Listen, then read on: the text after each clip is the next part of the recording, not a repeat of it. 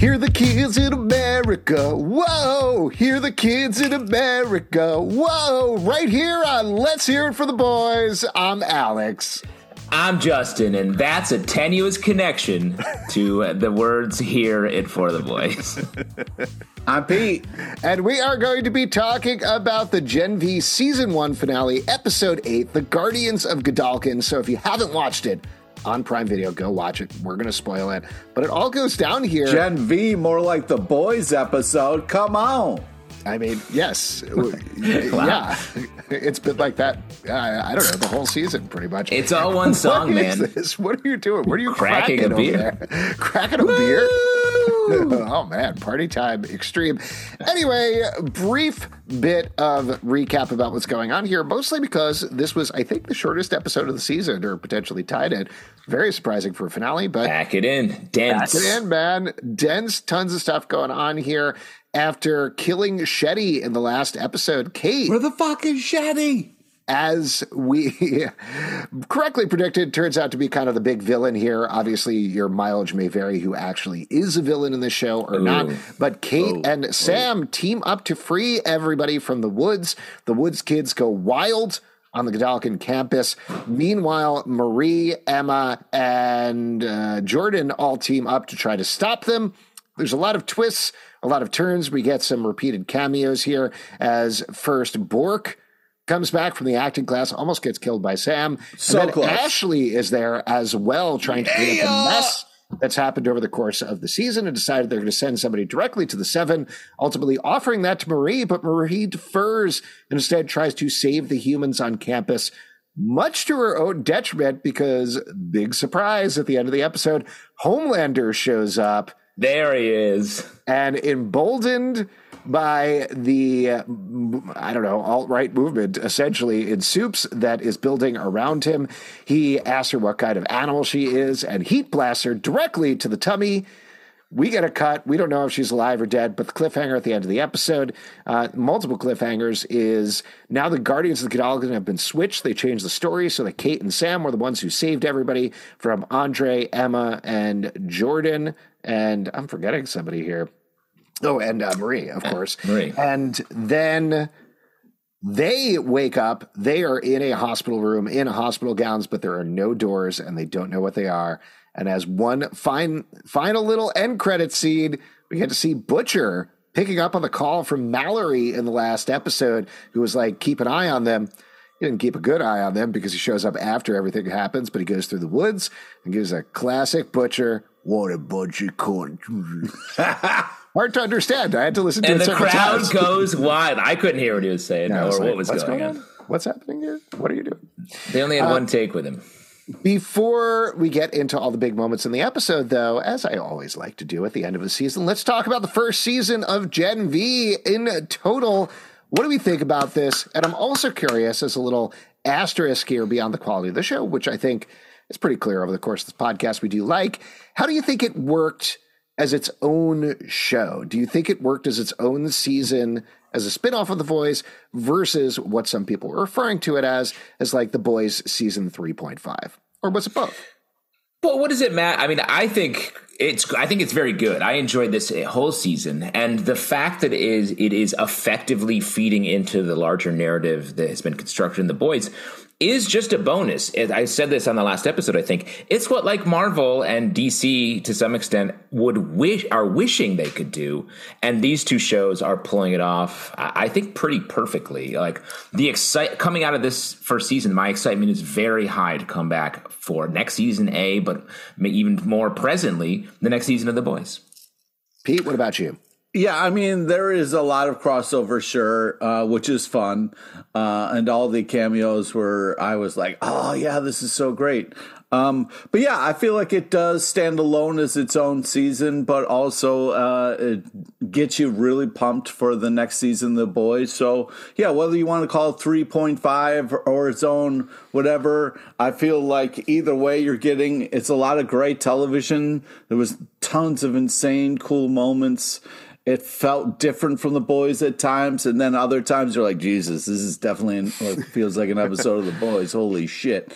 So yeah, I think like The Boys, it is all over the place, but in a good way, and you really got to spend some time with these kids here.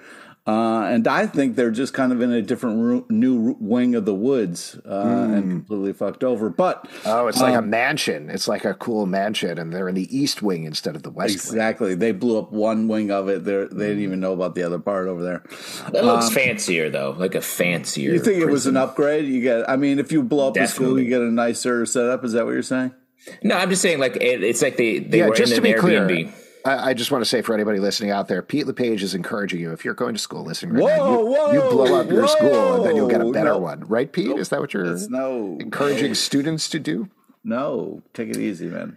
I would say The Boys is an Emmy-nominated satire, right? This show, I feel like... Keep going. Factual. This show... Is that true? Yes.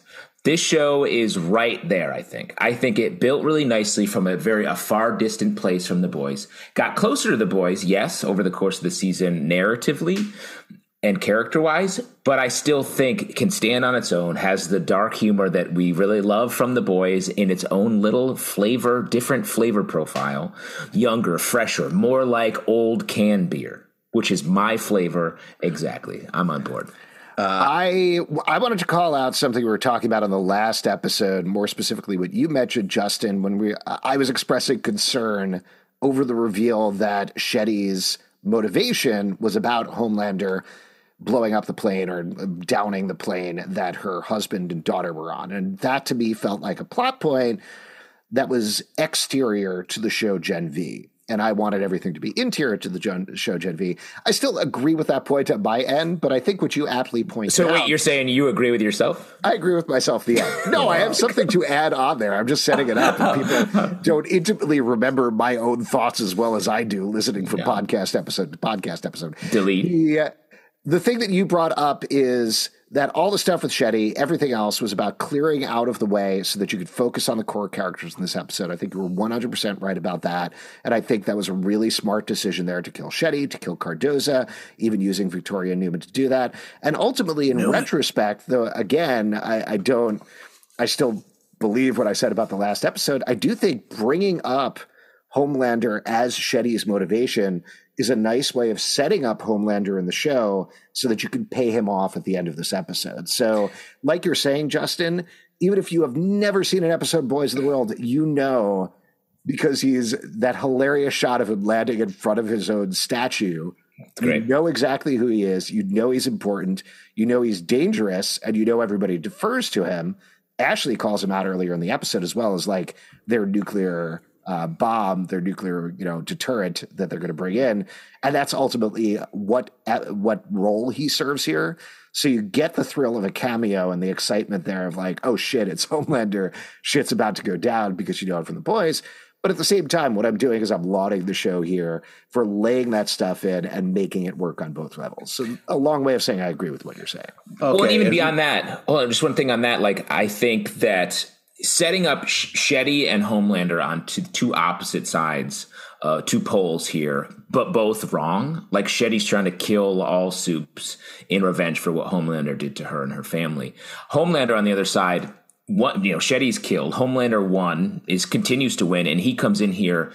He's the system. He rewrites the narrative so that the characters we're rooting for lose, and the characters that are established as villains in this episode, chillingly so, are immediately replace them as the winners and on top. Like it makes for such a dark ending, but at the same time, right in line with expectations to any time Homelander appears on screen. And something I've been trying to say for a while is, yes, the show is like Emmy status, but this is like daytime Emmy. You know what I mean? Like it's just that's below. That's just so you know, that's much lower. Still an Emmy though, but it is a little bit lesser than. Yeah, it's like how lunch is daytime dinner. It's like a worse dinner, And sometimes you go hard on lunch. You know what I mean? Sometimes you need a big lunch. You know what I mean? Brings me to the next topic I want to talk about. Do you think this show could really go for a DGOT, which is a daytime Emmy, Grammy, Oscar, Tony? Yeah, definitely. Very hard to win a D guy. It is nearly because impossible. Why would you? Why would you? Hey, come on. Do that? All right. Rather than the greater thought, we've talked about some specific moments of the show, but I think we like the show. We thought it was good. We thought it was a good season. Let's talk about the specifics here. We could walk through, but I almost want to go character by character and start with the big one, which is Cate, because like I was talking about in the recap, she's definitely treated like the big villain here, down to the point that she's the final boy they need to stop. She recruits Sam. She is giving straight up villain speeches throughout the episode. But at the same time, I thought they did a really good job of, like with the best villains, giving her a motivation and giving her dialogue that also works as a hero in her own mind. What did you guys think about that? And what was your big takeaway or takeaways from Cate? I agree. Like, I think they it snuck up. She's a character I think we all really liked and could empathize with all the way up until this episode, really. Or you could loop in there the fact that she had Shetty kill herself right in front of everyone else at the end of last episode. So like the way she's speaking is like a hero, and she's rewarded as a hero at the end of the episode. And her villain turn comes pretty quickly. Like, she still wants to like be with Andre, but instantly she's like, this isn't conforming with what I want. And unlike what the decisions that Marie's been grappling with of like, should I do this fake things for the prestige or be true to myself and morally right? She doesn't seem to have that problem. Everything she wants is to just like shake down the system, do what she needs to do to get it done. And that's what she does in this episode without looking back. It's hard because, she immediately, her first kind of big move was to split up Sam and Emma, and that hurt. You know what I mean? Like, don't mess with my ship. You know what I mean? If you're going to be a shipwrecker, you're definitely villain side for sure. So ship sunk, Doug. No, don't say that. It's not over. It's definitely not over. But I feel like yikes. Cate and Andre, I think that's done. I'm sorry. No, I'm talking. No, he's talking about Sam and Emma. Oh, Sam and Emma. Yeah, I think that's all done. The only thing that isn't done by the end of this episode is Marie and Jordan. Marie and Jordan, very strong. Yeah, very strong. Everybody else, Sam and Emma is not over. It can still be saved. I will say, in your defense, Pete, that obviously we don't know what's going to happen in Gen V season 2. We also don't know how these characters are going to interact in the Boys season 4 at all, if they do. But like, they're not going to spend a whole season separate. We're not going to have 4 people in a room with no walls and 2 people outside those walls the entire time. Yeah, but think about the daytime Emmy that would earn. Come on, it would be unbelievable. I mean, yes, sure. But my point being that, yes, we will see these characters mix it up again. We will see relationships mix around in a second season. That's definitely what you do. But as we stand at the end of the season, sorry, man. Yeah, sorry, Doug. The 2 great Cate moments, I thought. The moment where it's just chilling when she takes away Sam's ability to feel, which I was like, that is so dark. He's going to go on a killing spree and not have any reservations about it. I was really scared. 100%. And I was like, oh God, he's full villain, not even looking back. Like, that was just really well done. And the fact that her powers have just been cut loose, sort of the opposite coin to Marie, whose powers also have been elevated so much this season.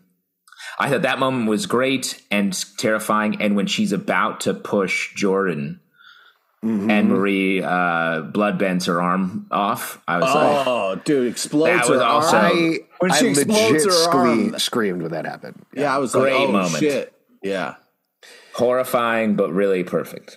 Yeah, yes, so many good moments with Cate. I thought this is what I wanted out of Maddie Phillips the entire show, and she just gave everything in this episode. So many, like, I know this is a weird way of saying this, but so many good looks for her too. They gave her so many hero/villain shots, like her coming out of the elevator with the wait, what is it? What's the bit? I don't know why I keep blanking. The Greg and Bob bit was really funny. He's like, so good. Yeah. But her, when she comes out of the elevator and is clearly knows Sam's there and is going to take him out, was great. Her walking down the hallway with all of the kids from the woods was great. Really, is Gangnam Style still a thing? Was great. Very funny. Great joke. So, what I loved about that. Oh, maybe you're going to say the same thing, Justice. What I loved about that joke was like in the middle of this very tense, hyper like dark and dangerous sequence that they can throw in a joke about Gangnam Style. That's great. I love it. The way that this show in general balances like moments of comedy with just like absolute darkness, because I do think this episode is like basically taking the drama of like a school shooting and building a story with these characters around that level of danger, tension, straight up fear. The way they were able to do that, and that is, as a writing challenge, that is terrifying to make that sort of the idea of the episode. So that was super dark, super intense, and unbelievable they pulled it off. But secondarily, to show Cate and to a lesser extent Sam be sort of charmed by this like dark, genocidal, xenophobic language and then take it on themselves so quickly, I thought was, again, just great satire, great illustration of so many real world dangers that we have going on in our lives. And to put them on screen and still have a Gangnam Style joke, unbelievable. But also you think one thing's going to happen, like you see the dickless guy making a TikTok video and you're like, yeah, this guy's going to finally die. And you're kind of like, oh man. And he's just like, are you Soup? And he's kind of like, yeah. And then turns to the other lady like, are you Soup? And you're like, oh my God. Like the comedy kind of like the twists and turns that this show can pull off is very impressive to kind of back up what you were saying there, Jay. I couldn't, this is a very stupid specific thing, but the show is so good about cultural relevance and being pointed about stuff. Calling out a specific TikTok trend when it was like several months past to me felt, at first I was like, you kind of missed the mark there a little bit. But then is the joke that like Rufus is doing it? Like Rufus is stupid. Yes. Trend? Yeah. Okay. Well, I think it works because I was thinking that same thing. I was like, oh, weird. But also, how do you do it? If you want him to be doing a TikTok thing, you can't create a new one unless it's specific to the character. But instead to have him do one like way too late and have it be about him being lame as a response video, I thought was the smartest writing way out of it. And it made us, like him even less. Yeah. Yes, he's the worst. Let's talk about Marie. We touched on her a little bit, but this is definitely recentering Marie in a big way in this episode, putting her front and center, making her finally try to be a hero. She gets a big hero moment at the end, realizing that she could pull the blood out of people's bodies and make them into blood knives. The way she's basically turning her trauma into her superpower. Classic X-Men, not to keep calling them out, but like classic X-Men style thing going on there. I also loved her using the information that Victoria Newman gave her to be able to sense Maverick's circulatory system and call him out. Yeah, that's great. So many good stuff, like, and full circle stuff that brought the season to a close. Her pumping up Andre and saying, Guardians of Godolkin, right? Come on, we're doing this together. I thought was great, from her being frozen in the first episode. And also, in a very subtle way, Jordan being the hero outside where everybody could see them. That comes full circle as well from the beginning, where they fought Golden Boy, nobody saw it, and that was taken away from them. So here, they get to be front and center, and of course it does get taken away at the end. But overall, I know I just jumped from Marie to a billion other people, but I just thought her pumping everybody up and really stepping up and being this team leader was good. Pete, I know you were a little torn up, obviously, about the team not being a team, but how'd you feel about this mini team? Like at least seeing Jordan, Marie. Tiny team cricket. Also, what they did with Andre was cool, where it was like, he made the choice to kind of stay by his father's side until he's like, all right, and he kind of shows up when all the helicopter madness is going on. I was happy with the way, because sometimes you feel like when you get this action sequence that they force things so everybody's at one place at one time. Like, I liked how they kind of planned that out and people were getting there at different times and contributing to the overall chaos in different ways. It really made it feel more hectic and interesting, which was cool. But yeah, like the way that her and or Andre and Marie kind of like teamed up was great. The good guys, the team good people was nice to kind of see happen. It was just awful to kind of see also, the kind of Cate and Sam of it all, just how dark and how bad they went and how fast. So that was brutal to watch in many ways. But I mean, the action, the clip, and like the fact that we didn't get to kind of like the fact that we got to see that naked RA and it didn't look like Zalvin, but I was hoping it was going to be Zalvin. Yeah, no, he was hoping it was going to be you. Oh, you've always wanted to see me nude. Nope, that's been more of your. Do you remember when you got that genie and you were like, "Can I just have a fourth wish?" I know I've already asked for a beard and a full head of hair and glasses as my 3 wishes. My 4th wish would be to see Alex Albin nude. And he's like, "No, I can't. No, can do, brosif." Oh man, that was a fun time when you had that genie. That was a fun day. A fun little fact about that, by the way, the nude guy, I should have written down his name, but the nude version of Maverick is an entirely different actor than the one who played him live action. Huh. Here you go. Fun. Yeah. Fun. Nude actor, great category. Great thing to put on your resume right underneath British accent. Additional skills. That was a funny little Easter egg because Chance Perdomo is actually, I believe, dual citizenship between the UK and the United States. So one of his actual skills is being able to effectively do a British accent or an American accent. So it was very funny to actually call that out in the show. Feels like a great roast they did there. And while we're talking about that scene, just love seeing Ashley. We saw her in the first episode of the season, right? And then back here. She's such a good villain, like taking the place in the Vought power structure from like the previous 2 sort of heads of Vought we've had are much more serious characters. And to have her be such a shithead and so like bad at it, but also going so hard, farm to table fuck fest she was missing out on. I was like, this is so funny and crazy. And she does pull it off. She saves their board, whatever. Homelander does show up, but by the skin of her teeth and after just embarrassing herself. When the director shows up and he talking about how they hooked up. Yeah, at a pediatric cancer fundraiser, I want to say is the reference. I was like, very funny. I love that character as well. So the whole Ashley director world was great. Yeah, the Ashley world was awesome. I love that phone call she made to Marie where she's like, "Hey, congratulations, you made the 7. Now please murder everyone." And it was just like such cancel them was the word that she used. Yeah. Now just cancel them. Permanently cancel them. That was great. All the stuff with Ashley was great. Justin, as a classically trained actor, how did you feel about Bork's advice to do a monologue that is complimenting director without being a total upfront asshole about it? Good tip? Great tip. It's very rare, I think, when you can be auditioning for someone with a monologue that somehow flatters them. That would be a really hard situation. It's not like you're going to roll in. Very rarely are you auditioning for a movie role with a monologue from a movie. That would be crazy. There aren't a lot of movie monologues in general. But if you happen to be auditioning for William Shakespeare himself, definitely crush one of his favorite monologues. And talking about density of jokes, that was another thing in that scene. There were so many jokes in a row with Bork, from doing the slow clap, everybody start clapping, no, just me. Just me. Putting out his fist, nope, not the knuckles, and then immediately going into that speech about that, followed by his line to Sam where he's like, you have Josh Hartnett has more stage presence than this man. It's okay, we're friends. I can say that. I know, it's so good.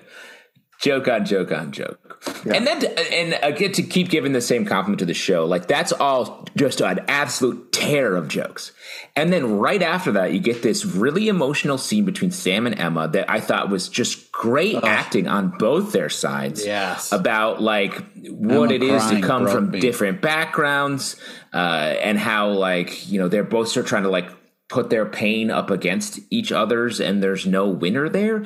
The idea of just such a complicated emotional argument following these jokes in the middle of a giant fight, I thought was, again, just super well done.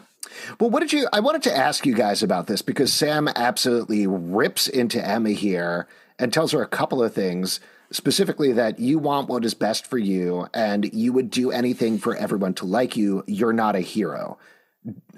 Pete, I know you love Emma, so I know what side you're going to fall on. But Justin, what do you think? Is that true? Is Sam right about this?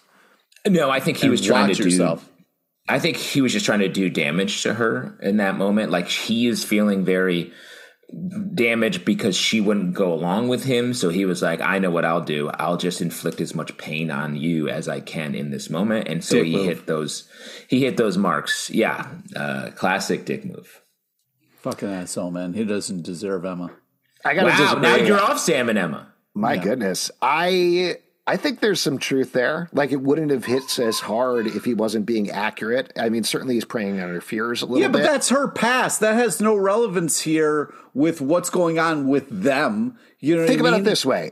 And again, I know you're on the Seba trade, or maybe you're off the Seba trade. I'm very confused about the continuity here. I think Emma hooked into Sam immediately. It was like, this is somebody I can save. This is somebody who doesn't know anybody else, will like me no matter what. And whether she did that explicitly or not, and I don't think she did, I think that's what she hooked into with him. I think he's kind of right. Maybe I don't know her. Maybe she just thought, here's somebody who gets me and also has trauma that I can connect to, and here's somebody who I enjoy being around. You know what I mean? Like, who knows? They clearly had a connection, but also think about it this way: from Sam's perspective, she was like, "Come on, I'm going to rescue you from the woods. Okay, now hide out in this drive-in. Okay, now never leave my room." She's trying to help. She doesn't. Maybe she doesn't have the greatest but she also, plans. at the same time, put him in the same situation that he was just in. She put him in a tiny version of the on woods. Purpose. She like an wasn't arboretum. She put him in an arboretum. She wasn't purposely trying to do that. If you accidentally imprison somebody, you've still imprisoned them. Oh, my God. You know what? She's running around trying to get him clothes and stuff, trying to help him out, and you're acting like she was in prison. She took like 3 hours to go to the Whataburger downstairs. She got distracted. How dare Emma's you? in the wrong. Emma's the true supervillain of this show. Oh, go after yourself. You don't know what she was going through. Maybe she was being berated the whole time she was outside and had to fight off all these people and these inner demons. You don't know what she's went through, you asshole. All right, so stop putting your shit on her shit, and maybe they can work it out. But he hurt her bad, and that crying that she did was beautiful and painful, and it was a really nice moment in the show. Pete loves Emma. Pete loves Emma. One thing that's going to be interesting, and we kind of touched on this before, but Cate's powers, I think, have a time limit to them. Like, it seems like they wear off at a certain point based on the fact that Rufus is not still hitting himself in his no dick with a bat, yelling Jumanji. So Sam at some point is going to start feeling things again. I'd be very interested to see that moment just from a dramatic perspective once he realizes what he's done here. And then the other thing I would say, not tied into that, but just sort of to wrap up the Sam and Emma of all, great, very fascinating twist to throw out there with her powers for season 2, that it's not actually tied to binging and purging necessarily. It may actually be more tied to her emotions. And when Sam makes her feel small, she becomes small. So that was great. I think that's such a smart move to explore her psychologically further, push it in interesting directions. Very excited about that. One comment on the Cate Sam thing. I think her powers do wear off, but I bet she could re-push him, and that makes him sort of beholden to her, addicted to her. Mm-hmm. So I'm curious how that will go forward. Also, given the fact that she used to, date his brother, like I feel like that's going to be a very complicated situation, I think. Yeah, there's 2 things I'll say off of that. One, there's a very clear, I think addiction is completely the apt word, because the way that Maddie Phillips plays that line with Cate where she's like, do you want my help? It's very much a drugs thing that's going on there. Also his reaction, his sigh of relief. But the other thing is, in terms of being Golden Boy's brother, we also get hallucinatory Golden Boy, which there's a lot of interesting stuff going on there. I think one thing that doesn't work logically, but I would say is true anyway, is this is all in Sam's head. And Sam has not talked to Luke. Sam doesn't know what Luke was going through when he killed Brink or anything like that. But I would say at the same time, dream Luke telling Sam that I felt such guilt over killing Brink that I killed myself. I think that's the canonical explanation for why Luke did what he did. Do you guys feel that as well? I believe that, yes. You're reaching a little bit. All right. And the other thing, do you think we'll see Luke in a potential season 2, unless, of course, Sam is cut off from his feelings? Meaning Dream Luke. Yeah, I think we'll see more Dream Luke. Potentially. I don't know. It doesn't seem necessary, perhaps. It felt like definitely part of that. But because if we see him again, we're going to have to reestablish in a second season, like who Luke is, what happened, how he relates to Sam and all that. And I just feel like they could just do a puppet or something. So I have a feeling we may not see him again. Yeah, we'll see what happens with that. Who else? We should talk about Andre and Polarity because there's some big stuff that goes down there. I saw somebody online was annoyed that it seemed like only the women had motivations on the show, limitations on the show, like traumatic backstory. Like we got Cate, we got Marie.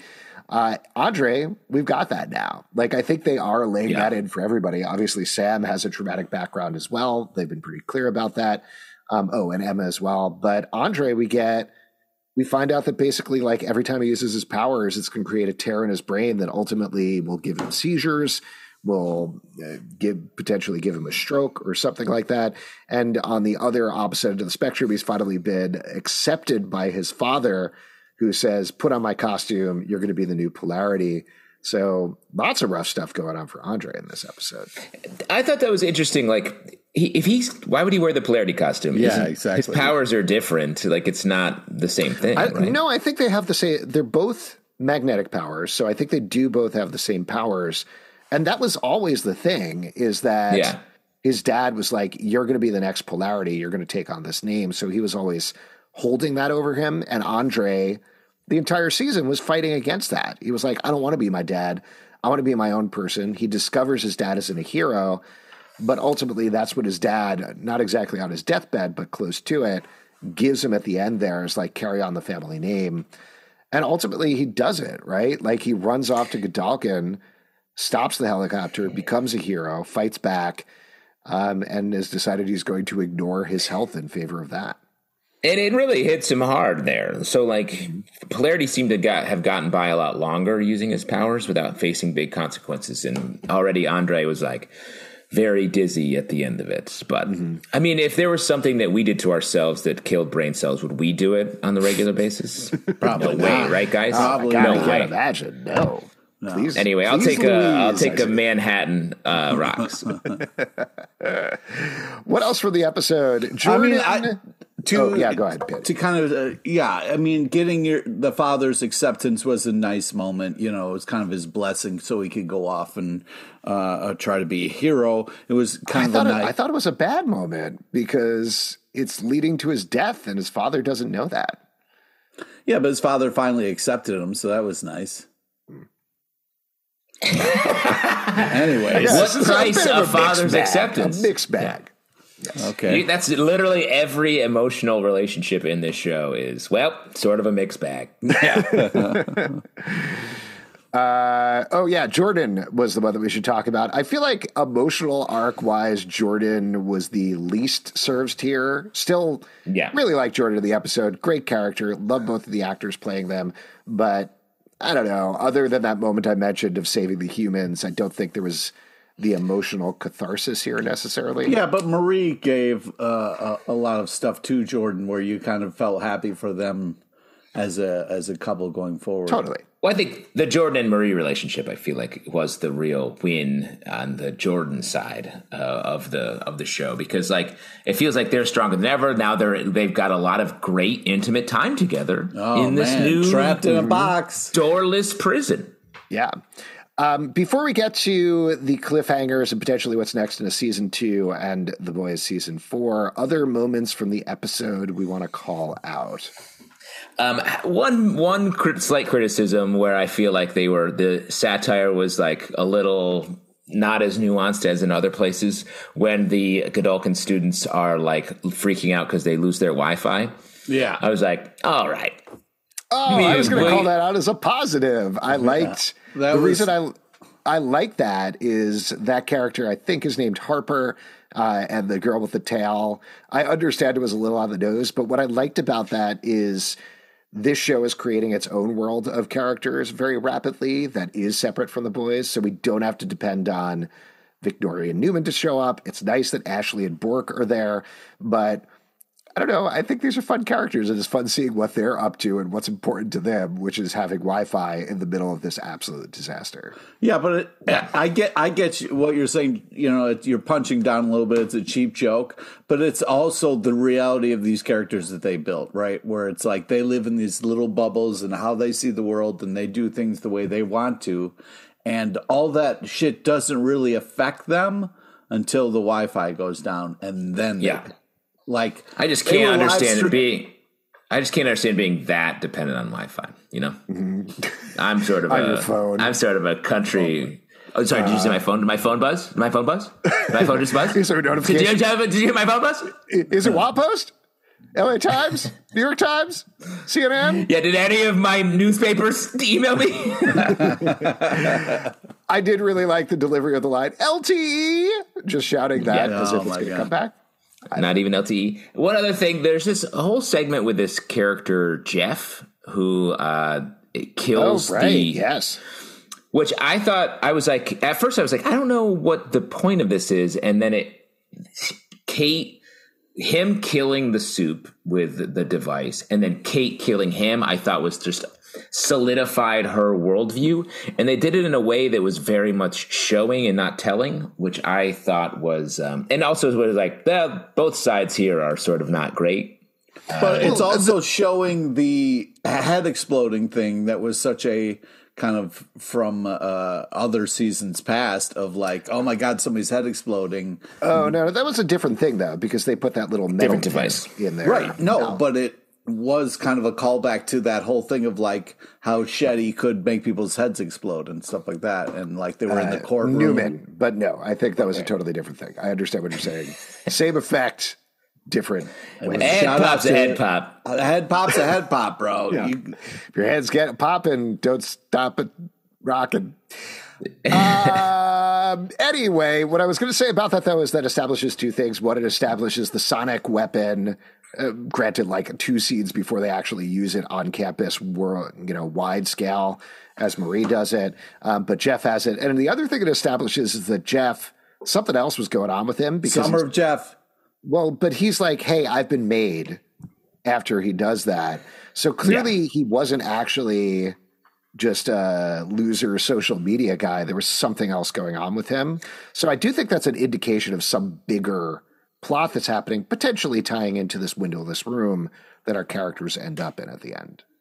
Yeah, I'm curious which side is he working for a new side? Is he on maybe a Newman side? Feels like the mentality and maybe how she was getting her information from the school, but I don't know. I was surprised we didn't get any sort of resolution to why he was there and who he was working for, because now it's going to be like, remember Jeff? And I remember then when the next season comes out, I'm going to be like sort years, of. Yeah. We'll see what that is. Maybe he's working for Mallory. Who knows? Maybe he was. Maybe that was Huey. Rip Huey. Yeah, very sad. Why don't we talk about the end here? Because again, lots of big stuff going down. I want to talk about what we think is next in Gen V season 2 first, because like we mentioned, Cate and Cate and Sam are the new Guardians of Godolkin. Everybody else is in this windowless room. Homelander is watching, which seems more of a tease for Boys season 4. What do you think is going on here? What's your best theory? I think we're going to come back to a darker place I feel like we'll start season 2 on Sam and Cate, what their lives are like now that they're in charge. Maybe they start dating? I feel like there might be some pressure for them to do that. And then we're going to have to get some sort of breakout from our actual heroes from this windowless room. Who are they trapped by? They're probably trapped by Vought. right? Are they going to become a Vought team, almost like a Suicide Squad, perhaps, where they have to go run missions or else they are killed? I could see that being a thing that they then have to break out of and go back and get some revenge on Cate and Sam. Maybe Emma wants to see Sam. Sam wants to see Emma. A lot of options. Maybe they're in the Vought Tower, just kind of trapped. Yeah, that could be. It's fancy. The thing that I'm very curious about with the second season is if they're going to stick with the college concept at all, because it feels like what was very clear over the course of the season. They kind of blew that idea up. Yeah, well, and it was less about Godolkin University than it was about what are kids like in this world? What are teens, early 20s? What is that experience like in the same world where The Boys takes place? So I would expect, having no knowledge of it whatsoever, but I would expect, like with The Boys, what they're going to look at is what does it mean to be in your early 20s, late teens in the world right now? How can we reflect that in the show? And that's what they'll start with the second season. And if it means somehow these main four end up back in Godolkin and the best place to set it is the college campus, absolutely. If it's not about a college campus, if it's something else, they become like underground YouTube stars or something like that, or whatever the most current thing feels. Did I just out myself? Underground YouTube stars. I have some don't questions. know. I was reading a thing about the directors of Talk to Me, the horror movie, and they were like Australian YouTube creators who really blew up and they made this horror movie. So that's very much top of mind for me right now. Nice. Yeah, maybe that. I don't know. Maybe the Twitch streamers. I could keep throwing out some dusty old references. Well, sweet. Let me nice. Yeah, they're going to be like Vine hits, Vine celebs. Got you. Well, I mean, if what Ashley said is true, there's a spot on the 7 open for whoever the heroes are, and as we saw, the heroes are Cate and Sam. So, is Cate going to be on the 7? Potentially, I don't think so. I don't know. Maybe according to the story, there's a spot on the 7. Right. But I think that's potentially something, because there clearly is a lot of coordination, and they've been very open about coordination between the two writers' rooms, but also that this show is doing a handoff to The Boys season 4. So if we want to segue into that, we've already talked about how we feel pretty confident the virus that Victoria Newman has is going to make its way into The Boys season 4. I think it's even clearer after this episode that Homelander leading an alt-right version of Soups is going to be a big thing in season 4, that essentially we're going to get like Soups rights being a thing. And the phrase they shouted in the last episode, Soup Lives Matter. I think we're going to get a lot of that sort of, I mean, you're nodding your head, but it's supposed to feel uncomfortable. Like you're not supposed to feel good about it when you hear it. But the more they can dig into that real world satire, the better it is for The Boys season 4. But yeah, I don't know. I guess we'll see some of that. And gosh, what were we just talking about? What was the thing?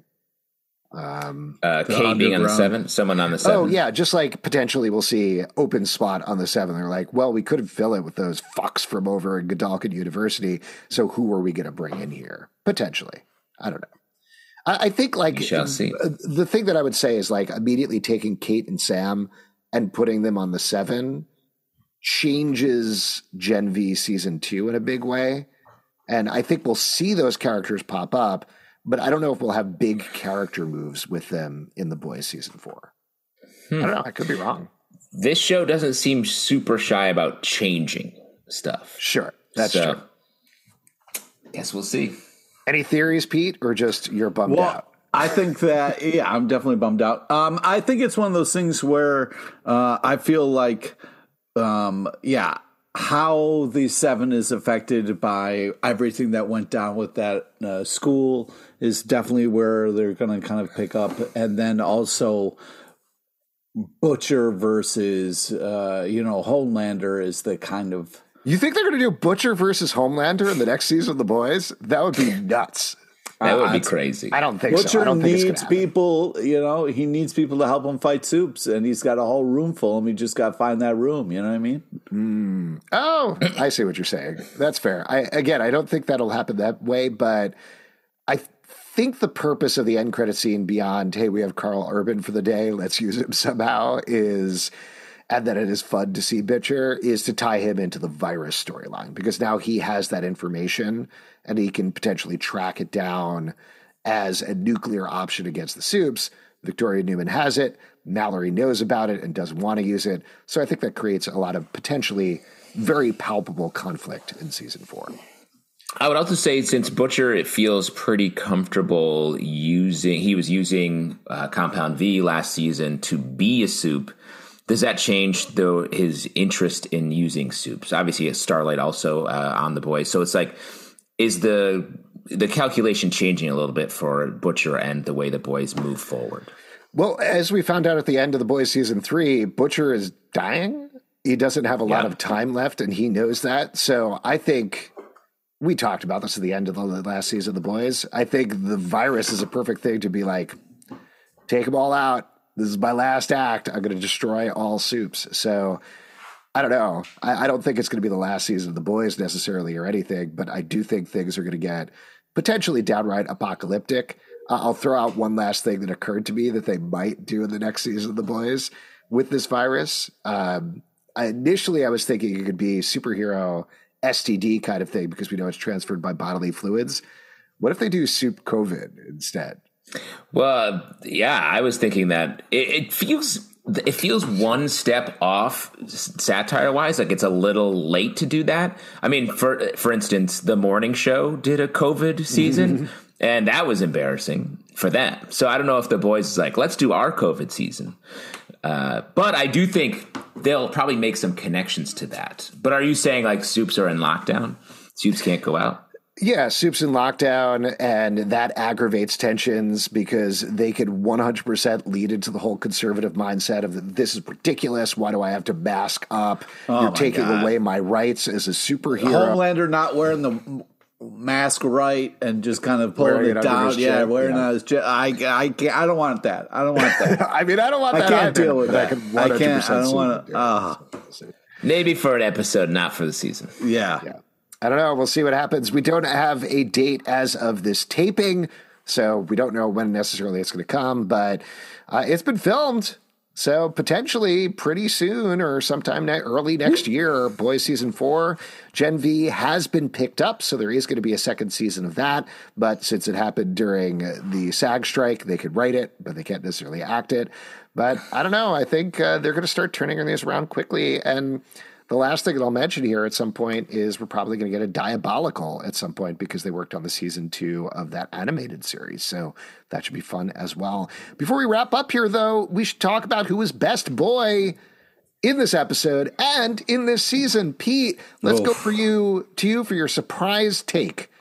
Can't even forget. Yeah. All right. Well, you got to give it up to Emma for the season, but I'm going with Pete loves Emma. Marie for this episode. Ooh, okay. I just feel like her kind of getting her dead people blood powers, even though it was super gross, was still pretty cool. So yeah, her kind of the way she handled things, even with all the shit going down, was awesome. Justin, what about you? Best boy?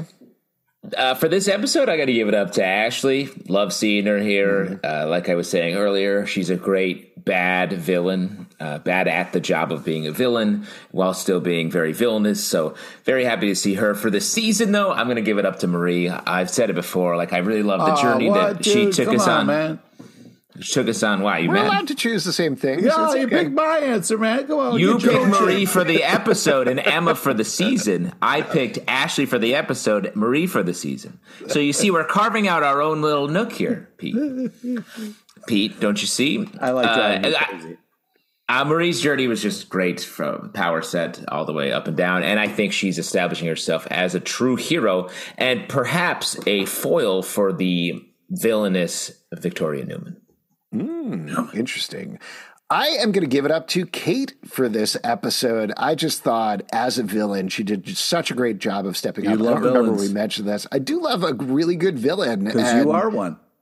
Sure. Game A naked villain, a nude villain. We hope we'll send the seat of I recognize myself so much in this episode, from the bloodshot eyes to the nudity. Yeah. Pretty It's much all everything. you, bro. Yeah, to the arm blown up. I don't know.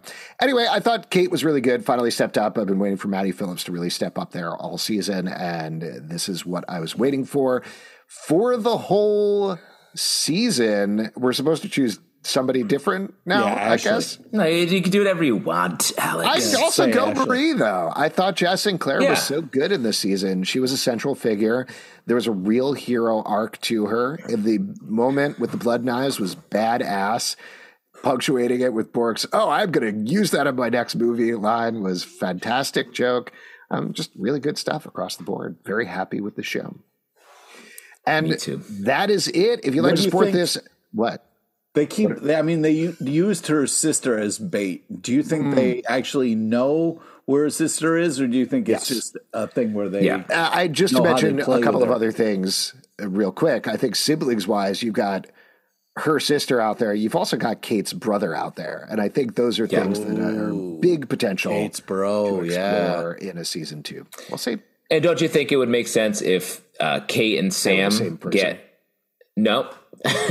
Cate and Sam get Marie's sister, and maybe she's a villain, and they get Kate's brother. And when do you think we'll see Dickless again? Do you think it'll be in what you call it, or we gotta wait for Gen V next season?